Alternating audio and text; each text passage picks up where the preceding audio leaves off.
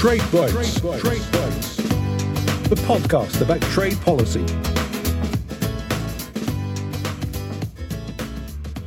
Hello and welcome once again to Trade Bites, the podcast series by the UK Trade Policy Observatory at the University of Sussex and hosted by me, Chris Horseman, Deputy Editor of the Trade Policy News Service Borderlex. In each of our podcasts in this series, we'll be donning our metaphorical head torches and descending fearlessly into the dark cavern that is UK trade policy. And our podcast today is entitled Dude, Where's My Border? UK, Irish and EU Trade Post-Brexit. The title is, of course, a kind of homage to the legendary movie Dude, Where's My Car?, which is one of those movies that it's so bad it's almost acquired cult status. I'll leave you to draw your own Brexit analogies at this point, but in the meantime, please be assured that today we'll be focusing closely on the Irish border, that Schrodinger's cat of a thing which forms the border between the UK and the EU single market, while also simultaneously not really existing. So how does that work? And what will the settlement reached in the Brexit withdrawal agreement actually mean for trade between Great Britain, Northern Ireland, the Irish Republic and the rest of the EU? To unravel these mysteries, I'm joined today by an eminent panel of trade experts with a collective wealth of knowledge on this topic. I'm joined here in Brighton by Professor Alan Winters, Professor of Economics here at the University of Sussex and Director of the UK Trade Policy Observatory. Also with me once again, welcome back to Trade Bites, Michael Gasiorek, who is likewise Professor of Economics at the University of Sussex and also a Fellow of the Trade Policy Observatory. And joining us from Belfast is John Campbell, BBC Northern Ireland's Economics and Business Editor. Thanks everyone for joining us.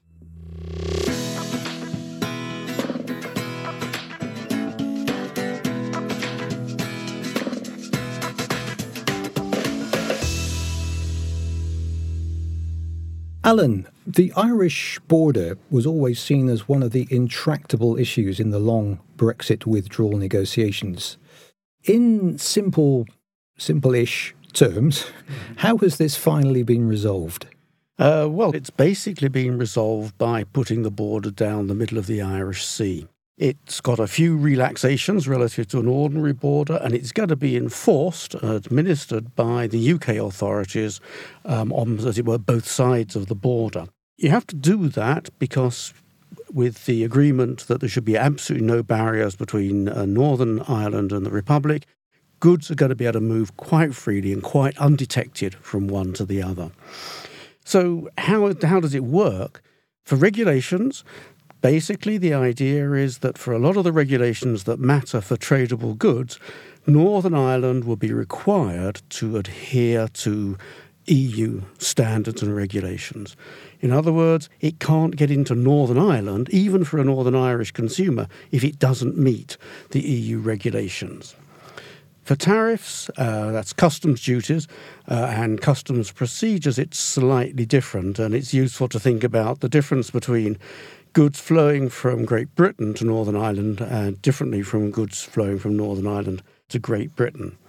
So from Great Britain to Northern Ireland, they have this notion of goods that are at risk of being sent on to the European Union. They go into Northern Ireland, still part of the UK, go on to the European Union, basically the Republic of Ireland. Goods that are at risk of being transferred in this way have to pay the EU tariff. What is at risk? Anything that faces further processing in Northern Ireland is held to be at risk, and also goods where essentially it would be rather easy to smuggle them across. High value, low weight, big differences between UK and EU tariff rates. We've done some calculations on sort of sensible assumptions, and the estimate comes out to be, in fact, that 75% of the goods entering Northern Ireland will have to pay the tariff determined by the European Union. Now, coming to Northern Ireland to Great Britain, the British government has promised unfettered access. This is predicated on the assumption that they never want to stop a good coming out of the Republic of Ireland and entering the United Kingdom, because anything that's good for the EU is good for the UK, and the tariffs that anybody else has to pay getting into the EU will be at least as high as they would have to pay to get into the UK directly. All of this is on the assumption that the UK is sort of easier going than the EU.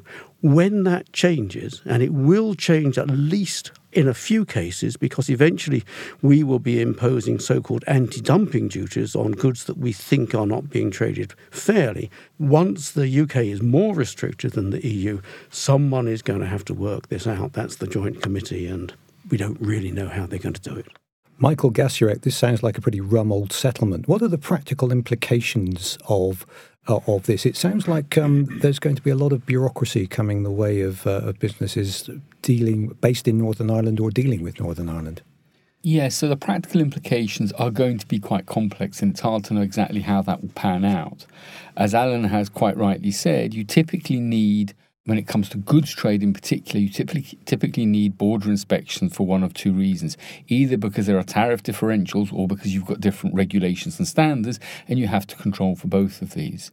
So because the EU is most concerned about goods coming in from GB into Northern Ireland and then entering the EU market, either goods that have faced a lower tariff in the UK or face different regulatory standards, this is going to mean that firms in Northern Ireland, the burden of proof, it appears, is going to be on the importing firm to show that if they want to buy the good from GB and not pay the tariff, that the good has not been sold on to the EU. So that's going to raise the administrative and bureaucratic complexities for Northern Irish firms. John Campbell, what has reaction to this Brexit settlement been like within Northern Ireland? Well, among the political parties, none of them like it. You have the nationalist parties, Sinn Féin and the SDLP, and the Centrist Alliance Party, who are all against Brexit. They're like ultra Remainers, so they didn't want any kind of withdrawal. And then for the Unionist parties, those parties whose raison d'etre is maintaining the union between Northern Ireland and Great Britain, they voted it down because not only do they see those practical difficulties which have been outlined, but they also see it as literally an existential threat to Northern Ireland, because their fear would be that over time, this deal would mean that Northern Ireland spins out of the UK's economic orbit and becomes much closer to the Republic of Ireland's economic orbit, and then that starts to increase the economic case for a united Ireland. The business community is also very, very wary and uncertain at the moment. They liked the original backstop, which was, talked up by some people as the best of both worlds, because it meant that the whole of the UK stayed in the EU's customs union and Northern Ireland had this privileged position in the single market. They're much less certain about what this deal is going to mean, and they are very concerned about the amount of new bureaucracy which will be involved in terms of moving goods from Great Britain to Northern Ireland and vice versa.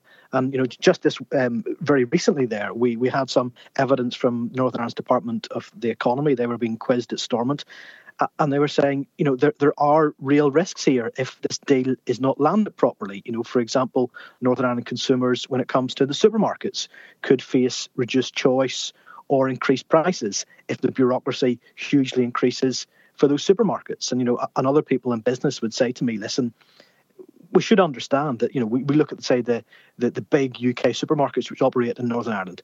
They're under no obligation to trade here. They're under no obligation to invest here. And if this deal is landed wrongly, well, then they have some very big decisions to make.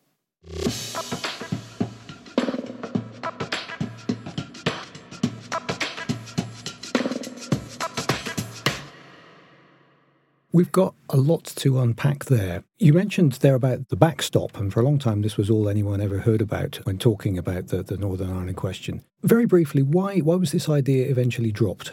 Well, effectively, Boris Johnson, when he became Prime Minister, he made a very strong pledge that he was going to get rid of the backstop because it was anti-democratic. And the big thing which Conservatives in particular did not like about the backstop was it kept the whole of the UK in the EU's customs union. So if you're going to have this idea of global Britain, the UK outstriking its own trade deals, being involved in the customs union was going to make that impossible. So that is the reason that it had to go. The other issue in the backstop, which wasn't liked, was that there was no way for the UK to come out of that arrangement unilaterally. What the change on that governance side of it is that Stormont 4 years after this arrangement comes into place, Stormont will be able to have to vote on whether it wants to continue with this special arrangement for Northern Ireland. But fundamentally, the big issue for Boris Johnson and the Conservative Party was this issue around the customs union. So that's why we have this arrangement, frankly, which is very similar to what the EU originally proposed at the very start of the Brexit process, which is that there should be a completely special arrangement for Northern Ireland, which would mean the Irish Sea border. And that is what we have ended up with. And can I also add to something that John said earlier about the increasing costs for Northern Irish firms, and they're under no obligation to continue operating as they are now, and they've got some big decisions to make. Those changes in decisions may arise even with relatively small changes in costs. Certain businesses, certain markets are very highly competitive and margins are low. So it doesn't take much for firms to change the way where they choose to operate from. And if you look at some of the statistics, approximately 30% of everything that Northern Irish businesses buy, their purchases, their intermediate inputs, comes from GB. So a very high share of what Northern Irish firms are buying is from GB, from Great Britain, and inevitably the arrangements that are going to be put in place will increase the costs for those firms. It's also worth saying that a lot of these firms are quite small firms. A lot of trade is dominated by small and medium-sized enterprises who will find it probably harder to adjust to some of the bureaucratic changes that will be introduced. And I can give you just an example of a small business I'd be familiar with, the place I go to get my hair cut.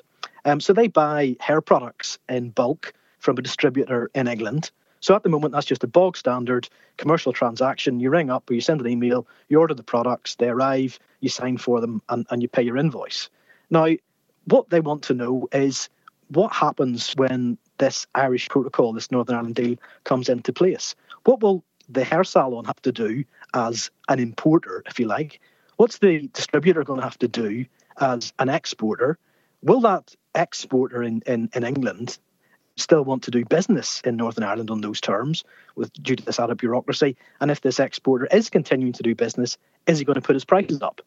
So these are the sort of questions that very small businesses who don't think of themselves as being importers or exporters, are going to have to deal with in the very near future. And at the moment, there are basically no good or definitive answers to any of that stuff.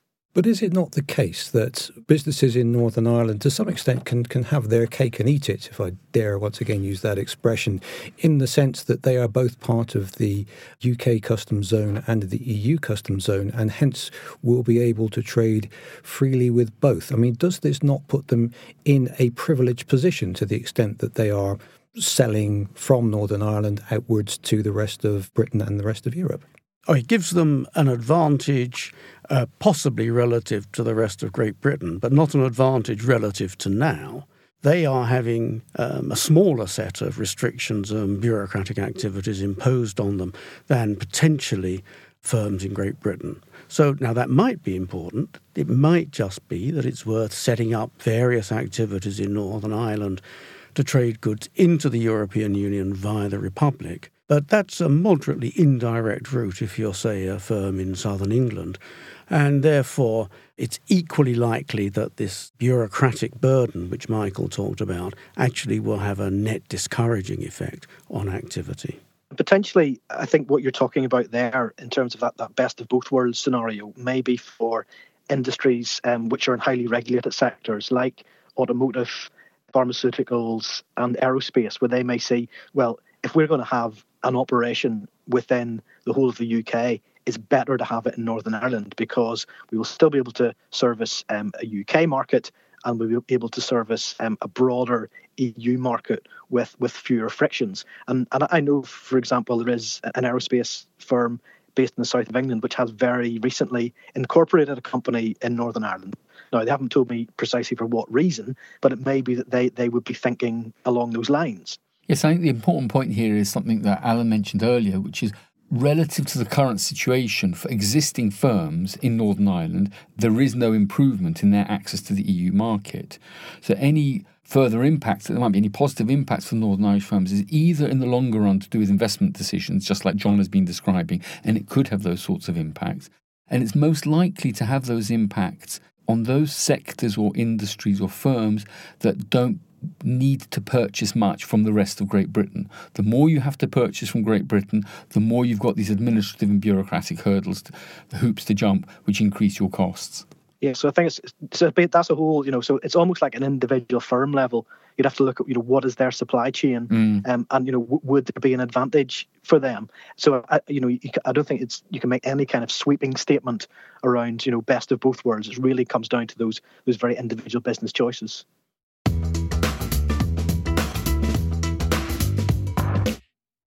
I'm wondering what you see as the risks for trade diversion or straightforward smuggling. You've got the border between Northern Ireland and the Republic is going to be certainly not a frontier. It's going to be more of a sluice gate, if anything. So are there not opportunities in all sorts of ways for it, to the extent that the EU external tariff varies from the UK tariff in the future? If not actual smuggling, then at least trade diversion or distortions of trade movements arising from these differences. And how would that be addressed? I think the way they're trying to address it is with this boundary border in the Irish Sea. The idea being that anything that can take advantage of free mobility between Northern Ireland and the Republic has already paid the necessary taxes or satisfied the necessary regulations. There is, however, always leakage, and the UK is generally not terribly good at administering these things. And therefore, I think, given the sort of incentives not to make it as little burden as possible, it's clearly going to be the case that there will be some goods where it is really difficult to stop smuggling going on, of taking goods from Great Britain into Northern Ireland and then down into the Republic, as opposed to sending them directly. But it will take a little bit extra time, the transport's a little bit higher, and so it won't happen on everything, but I think without a doubt some of it will happen. If there's a full zero tariff deal between the UK and the EU, doesn't that at a stroke start to kind of, wash away most of the smuggling risks, and also starts to take some of the complexity out of the situation which Northern Ireland businesses would have to deal with anyway? I think it does remove a lot of the risk. It certainly removes the risk of smuggling to avoid taxation. There is still a question about regulation. It is true that if you have a good that is not saleable in the European Union, it will be within British law illegal to sell it from Great Britain into Northern Ireland. But nonetheless, the incentives to do so might exist. The bureaucracy to catch it might not be 100% efficient. And therefore, that will be a way of getting goods into the Republic which wouldn't get in directly with the EU enforcing its own rules. I mean, essentially, whenever you introduce tariff differentials, let's say, in this case, between the EU and the UK, you're introducing incentives for some form of trade diversion, for some form of rerouting of trade. And that could, in fact, happen in both directions. So imagine in a year's time, we've left the EU and we've got the UK's tariffs.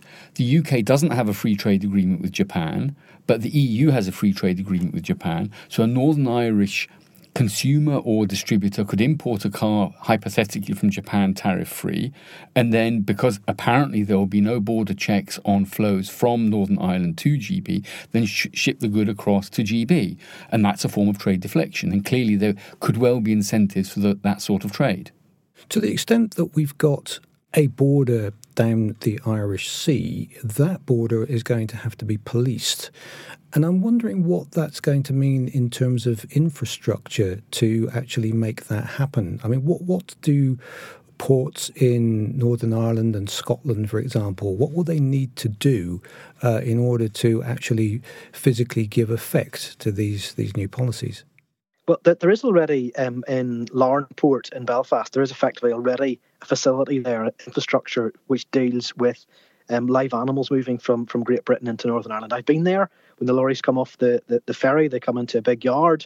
There's an inspection gantry. There are veterinary inspectors around the cattle trucks with torches, counting cows, making sure they're all okay. There are pens there where those animals can be offloaded should they need to be inspected. And this is because the island of Ireland is what's referred to as a single biosecurity zone. So an Irish Sea border already exists for live animals in that respect.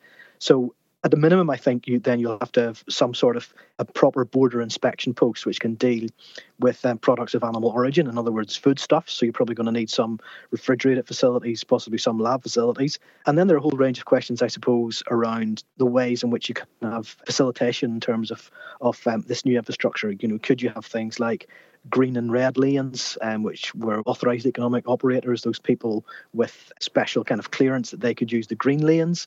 But there are certainly going to have to be some new stuff in terms of border inspection posts, I would have thought anyway. To what extent can these kind of trusted trader schemes, authorised economic operator schemes, actually help to smooth the bureaucratic requirements which are going to be set up here? I mean, could such people really get to a point where effectively they can trade with Great Britain in the same way as they can now? Or will there inevitably be friction no matter who you are and no matter what certificates you hold? Well, I think the firms have to go through a process to get authorised trader status. That presumably has to be renewed a little bit. It requires a certain amount of bookkeeping. But in between times, the aim is that it should give them almost exactly the same unfettered access as they have at the moment. This puts a lot of trust in the firms. And I confess I worry when I think about Volkswagen about 3 years ago cheating on diesel emissions. I think about Boeing putting planes in the air, really, which would not have passed any independent regulatory inspection. To think that whereas we used to teach our students, don't worry, very large firms have so much reputation at stake, they will always stick to the rules. We do now have to ask, are we really sure? Now, if you've got that worry in the back of your mind, there has to be just a little bit of monitoring going on all the time, a bit of checking up and so on. So I think de facto it's not going to be exactly as if the current situation pertained where we're all in the same legal structure and there were absolutely no formalities. There's a second issue here, which is that to obtain authorised economic operator status for an individual firm is actually a very expensive process. You have to monitor and assure your entire supply chain. There are issues to do with security and so on. So there's quite a lot that a firm needs to do in order to obtain that status. It's not simply a question of filling out an application form, waiting a few months and getting that status. So for many firms, that probably won't be cost effective. I think this has got to be stuff which will be worked out by the joint committee and the specialised committee when they're eventually set up and get to work. Because I think clearly if you want this deal to stick in the longer term, because remember that the Northern Ireland Assembly can vote to end this arrangement, you are going to have to facilitate businesses as best you can. And maybe that some of the ideas which we heard around alternative arrangements, remember that, that alternative arrangements which dominated a lot of the discussion about the Irish border, about using all these kind of technological facilitations, those could come back onto the agenda again. There was talk, for example, of, could you have some sort of tiered scheme for trusted traders where, you would have a very low level of checks. If your level of assurance is very high, for smaller businesses, perhaps it would be more checks, but the process would be less onerous. So you could imagine that some of those things could start to come back onto the agenda. And certainly Northern Ireland businesses are going to be pushing for the greatest amount of kind of facilitation that is available. We're all very aware of the reason why the Brexit process has jumped through so many hoops in order to avoid the re-establishment of a hard border between Ireland and Northern Ireland, the security issues, the historic issues around that. Does this deal mean that the threat of a hard border between Ireland and Northern Ireland has now completely receded? Or is that still sort of hanging in the distance as a possible threat still? Well, I think John mentioned the answer to that in a sense just now. The Stormont has the right every 4 years to review and, if it chooses, renew the process. And so it could fall into disuse. And under those circumstances, almost certainly there would have to be what you term a hard border. There is also a shorter term concern, which is this. So let's say we get to the end of the transition period and there's no trade deal, the atmosphere is very bad, things break down. Does the UK follow through with its commitments under the withdrawal deal? Or does the UK backslide and say, well, we're not going to inspect anything at the Northern Ireland ports. If you want to protect the integrity of your single market, that's up to you how you do it. And then what happens then is the hard border suddenly back on the agenda in little over a year's time. And, I think there is clearly a little bit of nervousness in the Commission around this, because you continue to have the Prime Minister insisting there won't need to be any checks from GB to NI, but Michel Barnier came here to Belfast to make a speech just to emphasise there would be.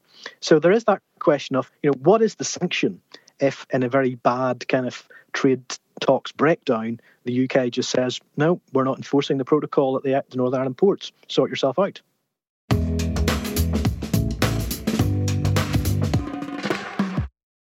I wonder what we think about the question of Irish reunification. It's something which is kind of hovering in the middle distance, that's been mentioned a few times, this idea that as Northern Ireland remains economically aligned with the Irish Republic and less so perhaps with Great Britain, does the Brexit settlement bring the prospect of Irish reunification closer?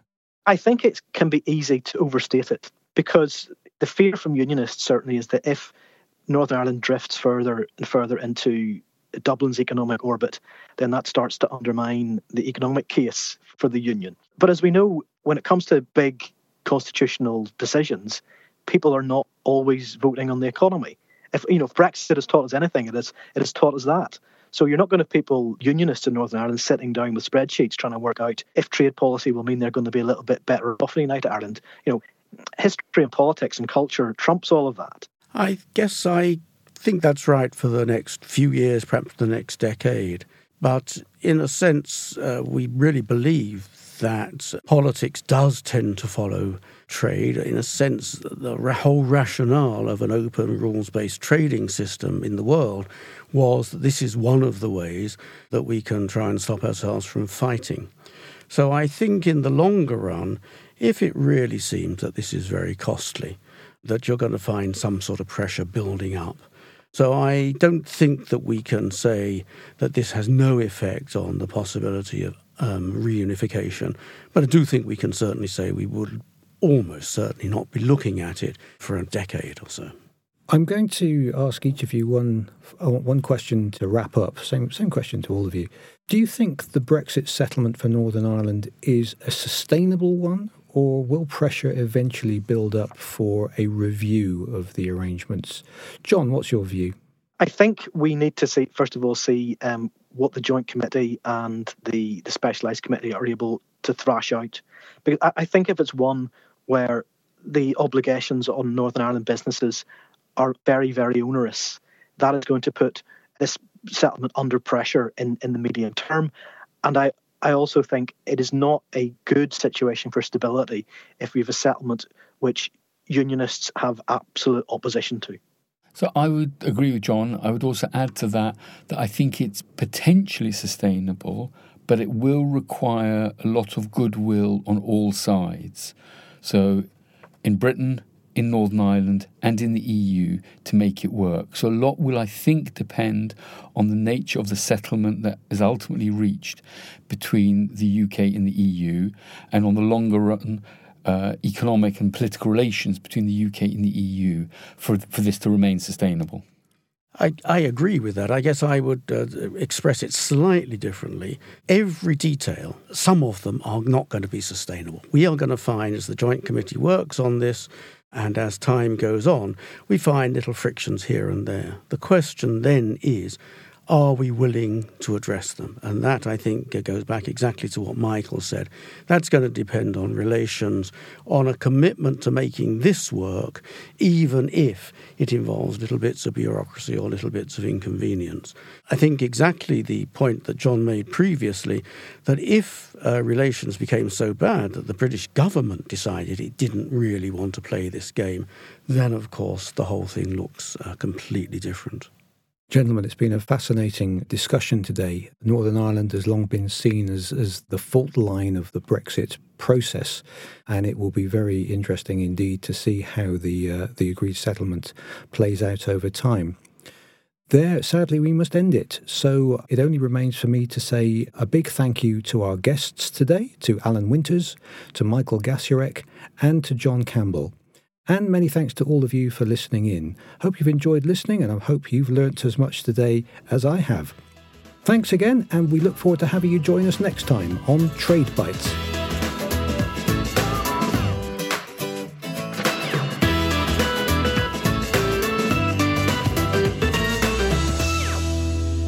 Please subscribe to our Trade Bites podcast series, brought to you by the UK Trade Policy Observatory with funding from the Economic and Social Research Council.